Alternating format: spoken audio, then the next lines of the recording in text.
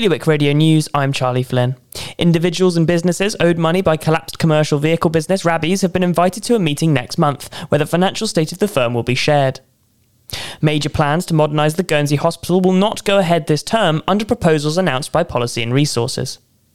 In Jersey, a 36-year-old who punched and strangled a woman in 2 separate unprovoked attacks and told his victim that it was her fault has been jailed for 16 months. And finally, the sale of certain assets belonging to the original R.G. Fowler Limited, recently renamed Hurrell Limited, prior to it being put into voluntary liquidation, are under investigation.